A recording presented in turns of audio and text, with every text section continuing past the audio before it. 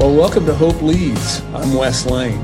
Today we've got a special treat for you. As you know, we usually interview men and women who are in some way doing remarkable work, generating hope in their own lives and in the community. Well, a couple of years ago, a friend of mine, Mark Green, sought to discover what he called the spiritual roots of this city and state. He found the answer to that in a remarkable book entitled The Oklahomans, The Story of Oklahoma and Its People, Volume 1. And here's the quote from the introduction to that he centered on as the spiritual root of this state. Quote, Oklahoma is a land of hope and the second chance, sometimes the last chance, close quote. So as Mark likes to put it, folks who were successful elsewhere didn't come to Oklahoma to compete in a land run. They came because they saw us as being their second or even last chance to make it. And that makes for some remarkable stories of hope, even in ways that have nothing to do with the land run, but however people came to this state. So today we're going to talk about some of those second and last chance people who overcame the odds to ultimately make this a state of hope. And to do that, I've asked my longtime dear friend and author of The Oklahomans, John Dwyer, to be my guest and share some stories of hope-dealing standouts that changed the world of their day and helped make ours what it is today. So, John, welcome aboard. Well, it is an honor to be with you and with your audience, brother, and thank you.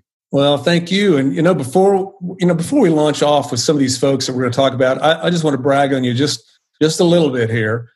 First of all, you, the listeners, should know that Dr. Bob Blackburn, who's the executive director of the Oklahoma Historical Society, called the book The Oklahomans, quote, the best book on Oklahoma history ever, close quote. And that's pretty strong. He has some strong feelings there. Volume 2 is going to be released later this year. But also, John, both The Oklahomans and one of your novels, Shortgrass, which was a story that taking place in the era of the Dust Bowl and in World War II period.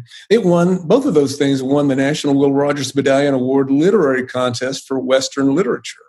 I mean, who'd have thought a guy that I knew in college, who I wasn't sure could spell at the time, could actually be catching all these literary awards. It's been awesome. And so right now, I know you've also got a book that's actually the sequel to Shortgrass, and I've read Shortgrass, by the way, folks, and it was awesome. And I'm looking forward. I'm waiting for the audio version of Mustang, which is, as I said, the sequel, and it was the best-selling book in the state last summer. So that's or the best-selling fiction book, certainly. So anyway. Well, so let's get started here, John. What when we think about the history of Oklahoma and all of the people that have had transformative lives, whether they came here willingly or unwillingly, who are some of the folks that you think that we ought to know something about? Well, I tell you, Wes, I was kind of afraid this would happen. For purposes of disclosure, Wes and I have kind of batted this around the last few days to try to make sure, for one thing, that, I kind of know what I'm supposed to be doing here thematically with hope and all. And what I was afraid of was as soon as we got going that all of a sudden the adrenaline would kick in and a bunch of names would start coming to me that we hadn't even talked about. And, of course that happened, but, and don't you worry, it's just whoever you think, John. I mean, I know you've just been pouring out names as we've talked about them. I mean, these are all just incredible people. And so you just, whoever it is that you think, let me not be putting the stop button to it. Well, I think for me, 15 years ago, starting this project, I've learned more about Oklahoma history in putting together these two books than anybody that's ever going to read them or hear, be taught them in a class. And if there's a preeminent theme of what I've learned, it's what you and Mark Green refer to as the land of the second chance. Every time I hear our state run down because we're low in this, or we're 46th in that, or 48th in something else, or we're next to the bottom in some category that we don't want to be. I understand that we always want to do our best and endeavor to improve, but also know I've learned through all these many years of living with Oklahoma, its history and its people, that we were born of a group of people that were largely tough and poor and had nowhere else to go. And that theme resonates all the way through Oklahoma history.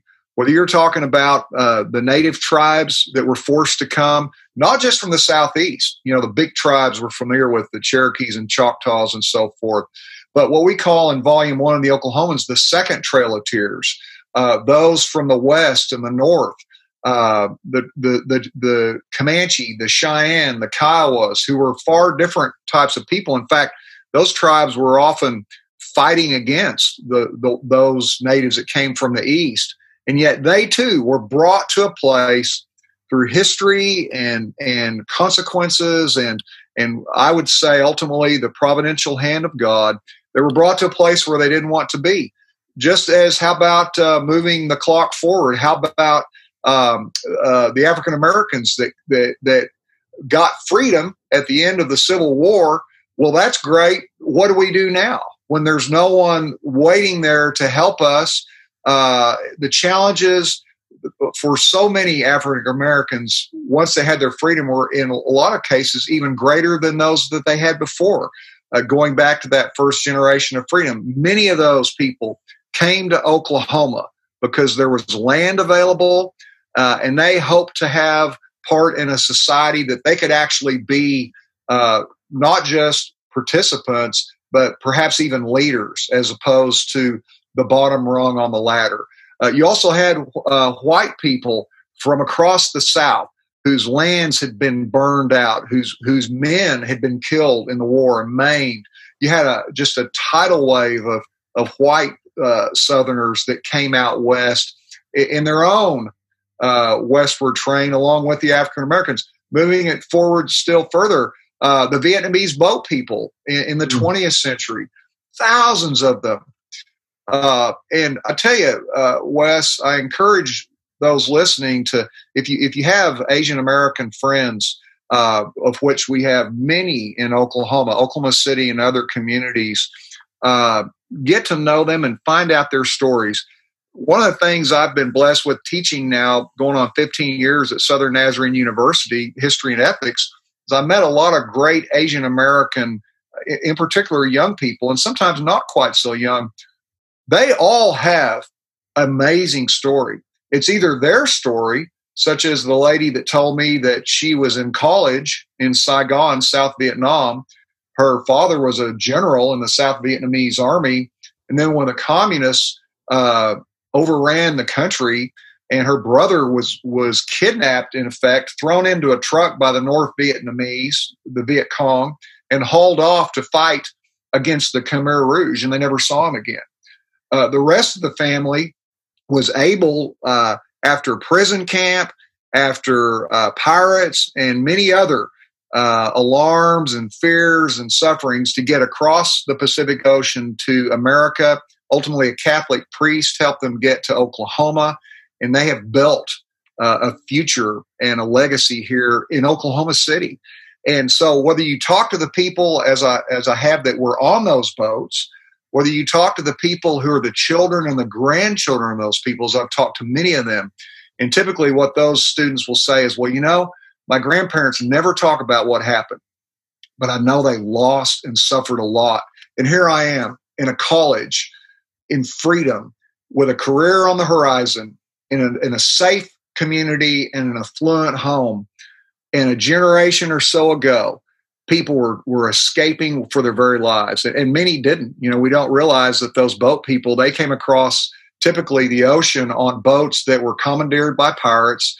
There was robbery, rape, murder on those boats. So those are just a few examples as I step back and think, the theme of hope.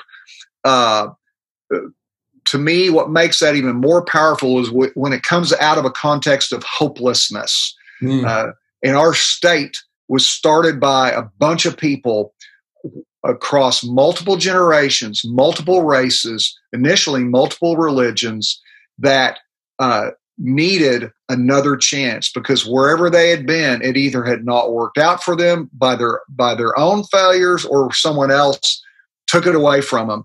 And one way or another, they got here. So our state, all the way through our history, is the story of a bunch of people who had apparently hopeless futures in front of them.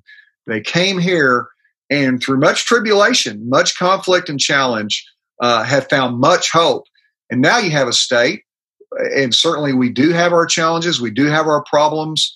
But one thing across the years and across no matter where I go, if I ask someone who either has moved to Oklahoma from somewhere else or has visited here for any amount of time or worked here, I ask, well, what's the main thing that stands out to you about Oklahoma? I don't think I've ever heard an answer other than the people are friendly.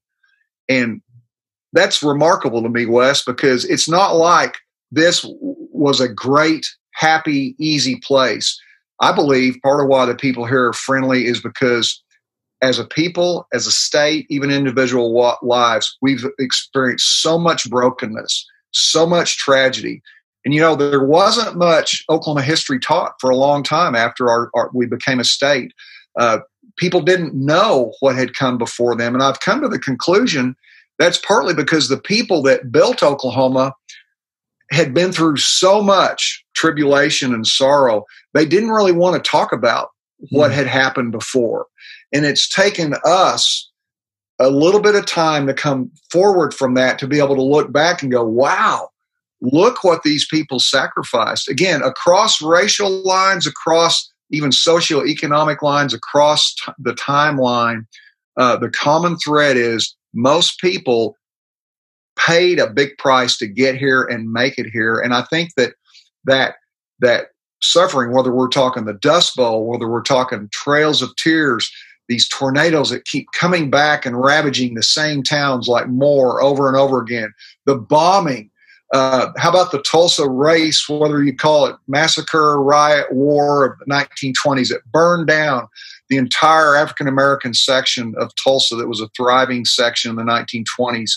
Over and over and over again, this state, if we face up to the truth, people have been through the meat grinder. And I think what's happened on the other end of that, by the grace of God, because people brought the Christian gospel here, that gospel has been melded and marinated into this history of loss and sorrow. And it's produced a people that largely have compassion and have heart, despite our imperfections, and we certainly have them. And I see that very different in some of our neighboring states. Nothing against, I'm not going to pick on Texas first, but another one, Louisiana. I was talking to a pastor friend of mine, and we were marveling at the difference. He told me that after Katrina, what he saw in Louisiana, in particular in New Orleans and some of those environs, was it was kind of a eat, drink, and be merry for, tomorrow we may die. It was kind of like a let's party up even more. We survived and everything. Whereas, and you remember this well, I mean, you and your wife, Lori, were very involved in helping this city recover and even prosecute the evildoers from the Oklahoma City bombing. But, we experienced a virtual religious revival after that bombing. People were broken, and God gave us the mercy and the grace for a lot of us to turn to Christ finally in our brokenness, rather than to leave just bitter and angry. So I'm sorry, I kind of went on real long there, but no. That was rich, because what you've done is you've set the table. You've set the table and really give our at least the listeners who are here from Oklahoma really a strong sense of the why. Of so many things that they hear. Well, let's go back. You mentioned the trail, actually a couple of Trails of Tears you mentioned, but you mentioned there were some remarkable stories of hope, men and women who just by what whatever was within them, they just exuded hope and lifted up that level of hope within others. So start there. Well, the Trails of Tears, obviously, that is an origin, a large origin story of this state. There are other origin stories, and that's why, as you know, you were a history major, if I remember correctly, back in our undergrad days at OU. When you approach a large topic, especially as a Christian thinker, a Christian student, we need to remember that our story is not everyone's, and vice versa. And so when you approach a subject, and again, this is something I'm constantly learning. I know our dear friend Pastor Clarence Hill talks about, when you look at Oklahoma history, there's at least, he calls it two stories, and I would say at least two stories, depending on whose perspective you're looking at. And of course, you can imagine the challenge when you try to write a history of the entire people, when that history is comprised of multiple stories. But to me, that can make it all the more rich, all the more provocative, all the more memorable and thought-provoking. Because if I realize that Oklahoma has an incredible history, the good, the bad, and the outrageous, or however you want to put it, but also that there are multiple tapestries woven through that, it takes some work. But if I stay after it, ultimately there are some themes that run through it, but there are also so many different variations and gradations that that can make it, rather than just a quick study, that can make it an endless deep dive to find out, well, okay, for instance, the Trails of Tears, a secular telling of that story. And I think whether secular, Christian, or whatever, we would all agree that those were mournful events where people were forced to move from their ancient homelands to another part of the country. Now, I do and have learned in my own study is that nobody gets off scot-free here. For instance, some of those tribes that were moved here from the north and the west, or were put on reservations or located here permanently, that were the warrior tribes, the dominant tribes. People are surprised to find out, well, you know what? They didn't have 1 square foot of Oklahoma that they ran roughshod over during their heyday, that they did not take by force, typically from other tribes, from other weaker Native American tribes. So that can get, emotions flowing real quick if we start talking about these origin stories and who did what to whom. That's why I say it's good, especially as a Christian thinker, to keep an open mind to look at things from all their perspectives. And these Trails of Tears, the great Indian or Native republics, rather than, they were called the civilized tribes for so long. I like to refer to them as the great republics. The Choctaws, Chickasaws, Cherokees, Seminoles, and Creeks. They had founded their own governments, their own written constitutions. They were business people. They had largely adopted the Christian faith, and they had assimilated to a large degree, not by any means a total degree, into American society and culture. Well, they were forced nonetheless to come to a different country, in the old sense of the word country, and to Oklahoma, away from Tennessee, North Carolina, Alabama, wherever they were. And so what happened was, we look back on that and we're typically told, well, this was horrible. They were forced out here, and then they just were decimated, and they just declined once they got here. And again, none of us wish that had happened, but in the providence of God, some of the great thinking visionary leaders of those tribes, such as David Folsom of the Choctaws and others, that were Christian men and women, they looked at the plight of their tribe, and they saw that not only was the tribe and the members suffering and in sorrow and heartbroken, but in many cases it was those that were already Christians in those tribes that were the most broken, because they had established an additional layer of community in the southeast realms where they came from America, and they were being uprooted. Hey, John, what? Give us a date circa for like David Folsom. So I take it he's the chief of the Choctaw Nation. at the time of the Trail of Tears. Yes, exactly. The Choctaws, just that one tribe, Wes, had multiple trails or trips, groups of people that came. They split up largely into groups of 1,000 apiece with a leader, of which Folsom, Robert Jones, and others were leaders. They came in groups over the period of the early 1830s in the Choctaws. The Trails of Tears largely were 1830s up into the 1840s was most of when that occurred. And you had Folsom, and we have this, as I think you know, in Volume 1 of the Oklahomans, we have a little sidebar that says Folsom calls the missionaries west. Well, how politically incorrect is that?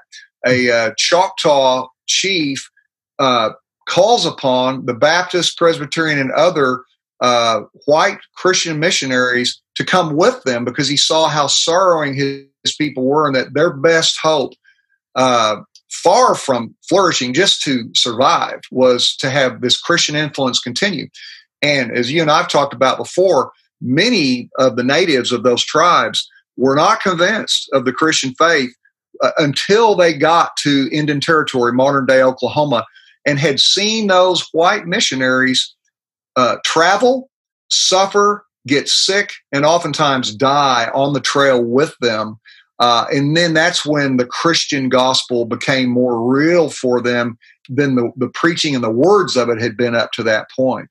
So this was an example. Then you have arriving in Indian Territory, tribes like the Choctaws and the Chickasaws and the Cherokees, who then established themselves, built churches, built schools that were not only more Christian, but superior academically to those in the white-run states around Indian Territory, Texas and Arkansas and so forth. And within a generation, you have natives rising up from the tribe to become the leaders, the pastors, the missionaries of their own tribes, and then going to other tribes in other areas. People like Charles Journeycake, chief of the Delawares, John Jumper of the Seminoles, Alan Wright of the Choctaws, who credited with the name of Oklahoma, of land of the red man or red people.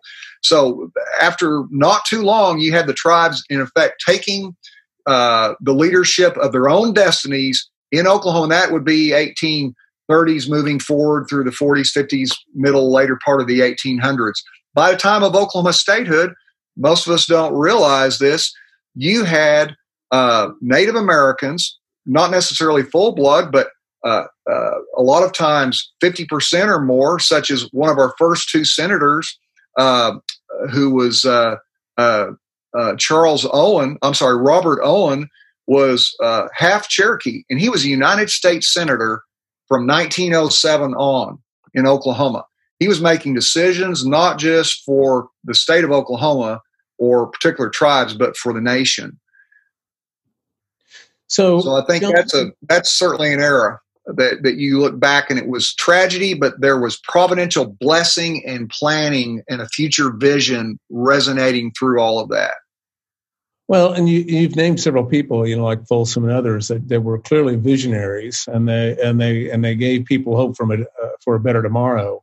So as we move forward closer towards today, not to today, but if we change an era, and so now you're coming, around the turn of the century. You're during the time of land runs and statehood and all that. Give us a person or two and tell us why what was it about them that brought forth that hope, that generated hope? Well, and of course, with all these people we're talking about, I hope the listener will understand that even if I sound animated and sometimes real sure of myself on these things, I understand I haven't walked the trails and the experiences that other people have. So it's not that I pretend that I totally understand what all they went through. I'm a storyteller. My great-grandfather was O'Dwyer, and he came over on a boat by himself as a teenager from Ireland. And we seem to have both the Irish people and certainly the O'Dwyers and now Dwyers have that storytelling gene in us, and that ultimately is what I see my calling as far as to be a trumpet of hope for people, is to tell stories that hopefully resonates with the Christian gospel, the cycle of life from birth, life, death, resurrection, and then another start and a better start. So I hope that as I talk about this, and on that note, when you move into the 1900s, the 20th century, Oklahoma has one of the great galleries of American or world history of African-American heroes. And most of us of any race, I had one of my students, an African-American young man, he went and guest taught in an area school, an African-American community not long ago. And I'll say it's in the Oklahoma City area. And he had learned about Clara Luper, who I refer to as the mother of the civil rights movement, a longtime teacher in the Oklahoma City area, Dungy, John Marshall in Oklahoma City.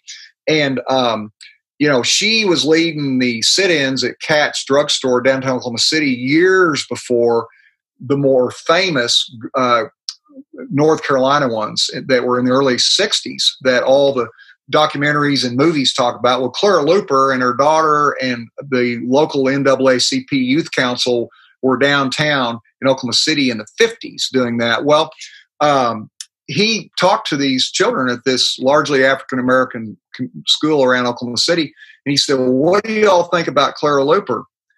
To his shock, not one of those 30 children ever even heard of Clara Luper. Wow. He was from the same community that, their grandparents probably were classmates of Clara's and were people that were on the front lines of helping her, deliver really on one level, one race, but really societally, the constitutional rights of a race that were belated. And so when you look at Clara Luper, you look at Roscoe Dungy, who was a generation or so before her, the early 1900s. He had the Black Dispatch newspaper. He was one of the national leaders for raising up the constitutional rights for African Americans.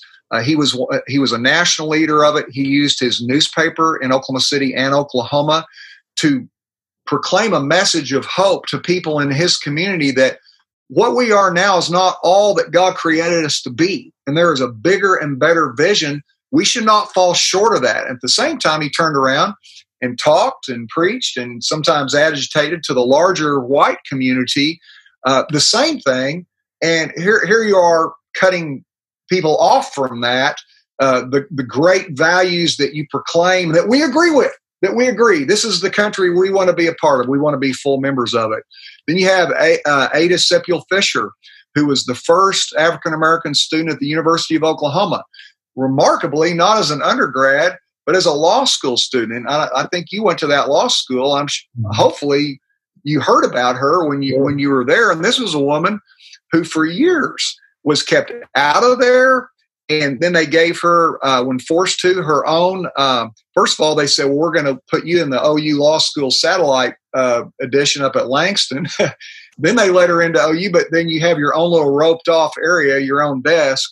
Finally, she got the full rights. And this was a woman who handled it with grace. And that's one of the things, by the way, I want to say.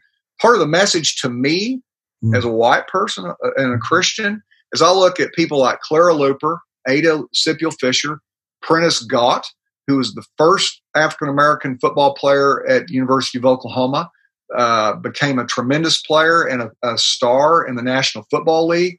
I see running through all those people a common thread of grace and the hope that comes from grace, that they gave us, in effect, our forefathers, the opportunity to come alongside them and be a part of them rather than being forced in an adversarial corner where they had to fight and either win or lose. And in fact, Clara Luper, her hero was Martin Luther King, who she had met when he came to candidate as a pastor at Calvary Baptist Church in the early 50s in Oklahoma City. As you probably know, didn't get the job. They thought he was a good man, good potential, but too young.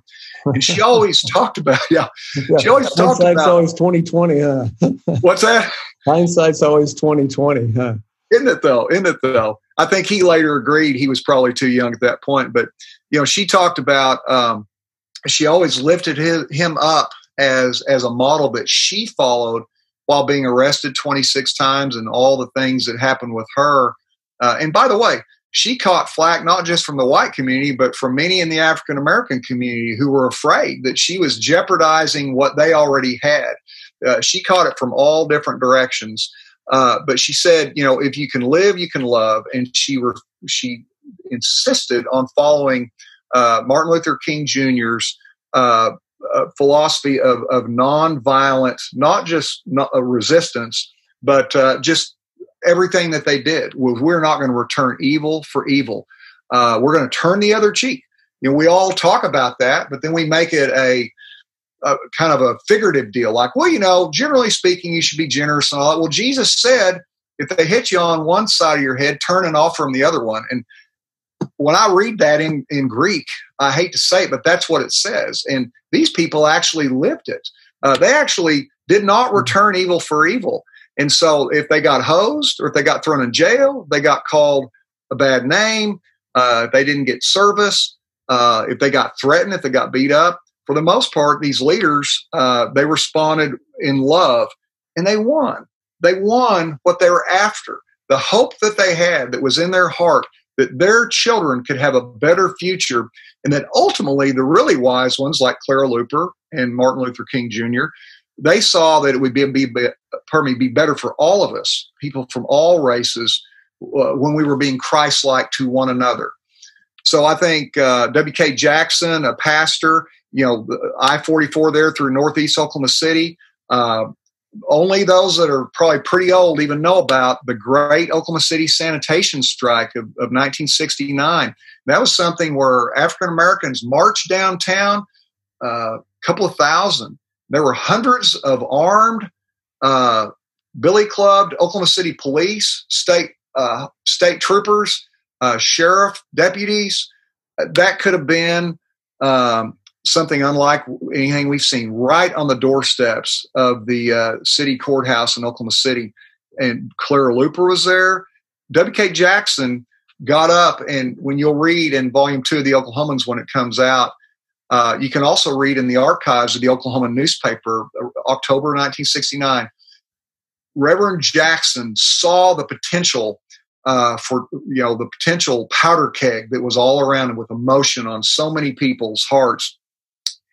And I don't want to even try to do justice of what he said and did, but just suffice to say, he stood up as a Christian statesman and calmed things down and gave everyone an opportunity to act as Christians. And ultimately that strike, which was about people being paid less for being garbage collectors, we would call them back then, because of their skin color and other city jobs, the few that they had, that was resolved. And those inequities were done away with. So people stood up with a message of hope and resolve, but also Christian love and forbearance, and it won the day. And I would say maybe just in the more recent history, do we just have another minute or two? I could share a couple more recent ones. Yep.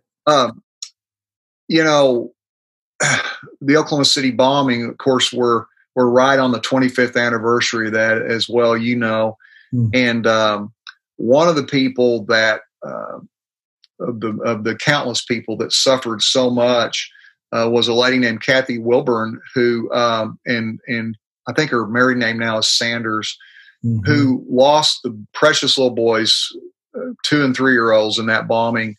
And then she also lost her husband within 2 years of cancer. But in her own words, he also died of a broken heart. And I'll tell you what, you and I have grandchildren.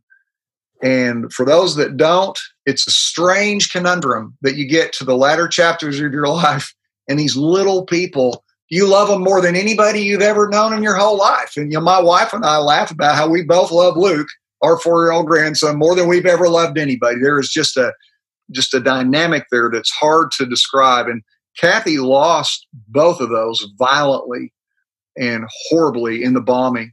And yet to look at the trajectory of her life, and of course, who knows what suffering her own daughter went through, losing those children. And then Kathy lost her husband shortly thereafter. But if you move forward through the years, as Kathy allowed God to get hold of her life, I'm going from her own words here, how she's recounted it, to come to a point ultimately where she was in, and I don't know if it was one of the trials you were prosecuting, but it was one of the Terry Nichols trials, and she noticed this lonely, despairing little old lady sitting by herself every day. And it was Terry Nichols, one of the bomber's mother. And in a momentous step, she reached out and went from being, oh, that's the lady that's the mother of the bomber that killed my grandsons, to that's my friend so-and-so. And she said that the day came when she got on her knees and prayed for Tim McVeigh and Terry Nichols. And she said, I don't know if those prayers did anything for those guys. Of course, McVeigh had already died, or maybe he was soon to die. But she said it did the world for me. And she knew I had. And when she stood at the memorial, those little chairs out there in front of her grandson's chairs with the son of one of the bombers, and she said, when I could stand there in front of those little boys' chairs, and the son of one of the bombers wept on my chest, asking me to forgive him. And I loved him and wept with him. I knew that God had done a marvelous work in my heart. Oh, that's a profound story, John. I've actually read her book when she several years ago when she was yes, that was a grand story of healing and forgiveness. I mean, and boy, and I've seen it go both ways, as we all have. But oh my gosh. Well, we'd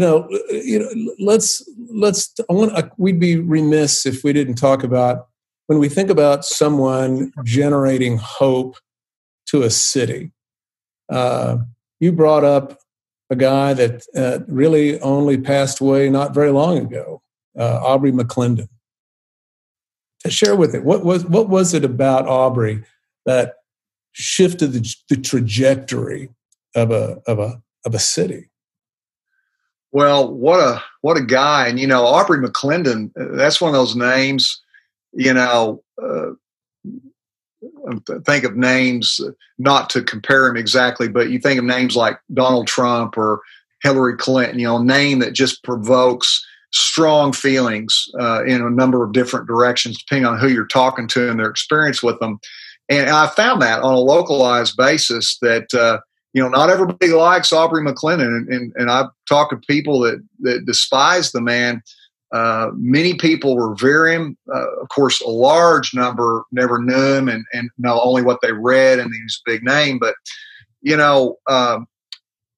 I was reminded a few years ago when Mark Green talked about Aubrey McClendon had a vision of hope, a secular vision, if you will. Not that Aubrey was a secular person, but that in effect he had a secular civic vision that Oklahoma City could dare hope to be something more in a lot of ways. Okay. And he stepped up and he put his money and everything else where his mouth was, as we know, on that Aubrey McClendon, whether it be making, a patch of dirt that was the North Canadian River into the Oklahoma River. Now the Olympic squads trained for 3 different sports, right? Yeah. It's the premier venue in the nation. Whether it be, the countless, improvements and things of Oklahoma City and ultimately Oklahoma, and in many ways resonated throughout America. But so I always knew. I was kind of nervous, but I thought, Aubrey McClendon is a person that I just felt, hoping that God had called me to this job of writing these books. And you told me one time, God has given you an assignment, John, and, you don't have the option, I'm paraphrasing, you see, you don't have the option to just put that to the side or take it, half scant. You're on assignment from God. So over the years, I've become convinced that for whatever reason, God did assign me to write these Oklahoma history books. Not that it means everything in them is right or perfect, but he wanted me to do it. And living that, eating, sleeping, breathing, and living that for 15 years now, I hope that I have attained a kind of a sense, a pulse of what that history is the people and the stories that not only inform that history, that project it, but that need to be told. And for a number of years, I've known that something about Aubrey McClendon, not because he was rich or famous or any particular deal, I thought somehow Aubrey McClendon is a big part of this story. And as I got a little bit more recent future and studied him more, it became clear to me that Aubrey McClendon was the late 20th century, early 21st century version of the exact wild, audacious people that settled this state to begin with, again, over those multiple generations. You're not people in land runs and Quanah Parker and warriors like that. These are not necessarily politically correct bunch of people. These were folks that were audacious, had a vision of hope for their people, and they set foot where others feared to tread. And to me, Aubrey McClendon was the modern version of that, was unflappable. The guy lost over $2 billion, which was most of what he had on margin calls from Goldman Sachs after the subprime mortgage disaster in the late 2000s, 8 and 9. And he came back. He lost his job at the famous company Chesapeake that he founded, probably for some good reasons he lost that job. And he came back. He came back up to the day that he died. And so friends of ours had, through the years, had said, well, if you ever do something on McClendon, you need to talk to Chris Gordon. And Chris, he's one of your and my fraternity brothers from OU back in the day. Mm-hmm. And I hadn't talked to Chris in a long time, but I was able to hook up with Chris. And apparently Chris and Aubrey were very close friends. And as people will read in volume 2 of the Oklahomans, there are things about Aubrey that none of the press and media ever knew about. And probably because they just talked to people other than Aubrey and others, and they wrote their own stories. But one of the things that stuck with me, that Chris Gordon, who was always a solid guy even when you and I knew him back in college, but became one of the top oil and gas men in Oklahoma, in the Southwest, just a shrewd, tough, even-keeled, sharp-thinking man who has been a leader in Oklahoma for a long time. And he told me a lot of interesting things about Aubrey, and he told me in kind of Chris's low-key, dispassionate manner, but he got to one subject and he could hardly speak. He was basically weeping in the interview and tears coming down his face, Chris was. And that was about Aubrey McClendon on the subject of giving what he had to others. And, people, especially those that maybe were not necessarily fans of Aubrey for one reason or another, I go, well, yeah, you can give when you have a lot to give. But Chris said, no, this was like a widow's mite giving. Now, I can't imagine how that could be for a millionaire, much less a billionaire. But Chris said this was the prevailing notion that Chris carried forward from his many years of close friendship with Aubrey McClendon. And that was when they were talking about giving and donating and contributing to those that had less than they did, that had needs. And Chris went along with a lot of it. He said one day Aubrey looked him in the eye and said, I don't think you're getting it, Chris. Chris said, what do you mean? He goes, it's not about writing a check or saying you did something or being on a list on a wall. The issue is, if it doesn't hurt, you haven't given. If it doesn't hurt, you haven't given. Mm. And Chris said, I still don't even know what that means. But Aubrey McClendon knew what it meant. Mm. Mm. Well, I tell you, John, the stories, I mean, we could go on and on and on, and perhaps we should another time, but what I'm hearing, there's a common thread, as you talked a little bit, through so many of these folks, and they just had a vision for a better tomorrow, and it's like they bubbled that up and out to other people. Whether it's David Folsom in the 1830s or Aubrey McClendon in the late 20th and early 21st century, it's the same thing. They're lifting others up in audacious ways. So, and in that kind of the heart of the Christian gospel is that running through all these people we've talked about, they were not satisfied either with things the way they were or with themselves. And that's where a lot of people get off track. They want to change everybody else. You know, I can point to somebody of a different social caste or race or whatever. I can just book, chapter, and verse what's wrong with them. But has the work begun in the household of God? And so I think that's why the people that we've named, they were willing not just to say, well, you know, I see things that never were, to use the old Bernard Shaw and RFK phrase, and dream of things that never were or that could be. And they had these dreams, and they were willing to put in the labor and the commitment toward change so that the people they cared about and came after them would have a better future. But they were incessantly about improving themselves. And of course, most of these people, at least we know, are Christians. And so in the laboratory of God, God, search me, O God, and know my heart. Try me and know my thoughts. See if there be any wicked way in me, and lead me in your way everlasting. That's a daily, sometimes hour by hour, sometimes minute by minute deal. And you've taught me that as well as anyone. And so the takeaways for us today for hope is to have the sensitivity and the compassion and the vision to look around and think, hey, it's not my job to be comfortable in this affluent society. It's my job to help others. But to help others, I first need to begin and then continue working and let God working on myself before I go to business on anybody else. Boy, that's a good one, John. In fact, just that whole comfort thing, I got to confess, even last week I was thinking about that and asking, in fact, asking God, hey, forgive me for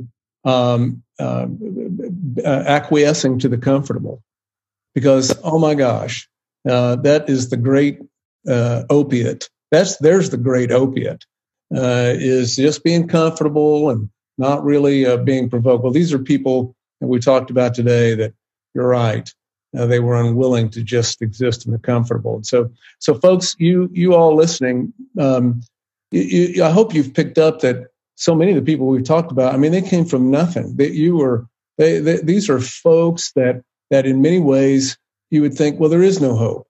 But they generated it. They saw a goal, they set a pathway, and they executed the willpower to engage on that, and then inspired others to go with them on that. John, you've got a website. It's johnjdwyer.com. It's John, John, the initial J, Dwyer, Dwyer, just one word, johnjdwyer.com website. And you invite people that if they want to reach out and get on there, you've got some great. I really enjoy getting those occasional vignettes on email of just Oklahoma history, of just some profile of someone, and it's just fascinating. People I never heard of. I go, oh my golly, Red River Dwyer, which I've always like Red River. The Red River Dwyer at gmail.com. So send John a note at redriverdwyer@gmail.com, and he'll get you on that history blog list. Well, John, my dear friend and brother, it's just always a treat. We could sit here for a long time jawboning here, but then we'd probably lose scads of people. They would not be as fascinated by that as what you've already said. So thanks so much for all you're doing. We're fortunate. We're fortunate that you would be a part of us for our program today. Thank you. Thank you, brother. God bless you.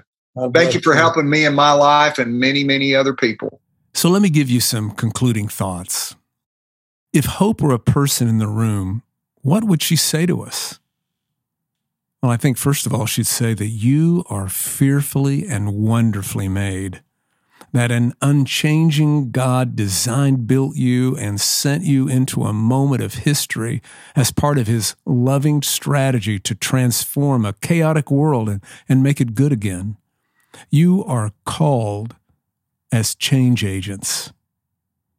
Hope would tell you that she flourishes when we listen to God and set goals for our lives that press us further toward becoming that person God has always been willing for us to become. Hope would tell you to set action steps towards achieving those goals. They don't have to be giant steps. Start with baby steps so you can be encouraged along the way. But hope would also tell you that you've got to not just make plans to step, but you must exercise the willpower to just take that next right step. Step by step by step gets you to the destination God has for your life. It's the long obedience in the same direction. And finally, hope would tell you that God sees us not as we are, but as we could become if we will dare. It's the same for our communities. As followers of Jesus, you are a sent people, and all humans should flourish because God's kids are in town. What evil thing dies because you exist? No one else is coming. You're the generation sent to your community in this moment. You're it. Press into God's purposes for your lives, and you will discover that hope abounds and that Jesus is still the God of the impossible. Thank you for joining us today on Hope Leads. I'm Wes Lane. Once again, I'd be honored if you would take a moment to rate this podcast, review it, subscribe, and share it with someone who needs hope. We want to thank Brianna Gaither for the song I Won't Rest Until from her album Vanity. Remember, you are fearfully and wonderfully made by a God who is willing for us to live meaningful lives of profound impact. I invite you to just show up and watch God show off.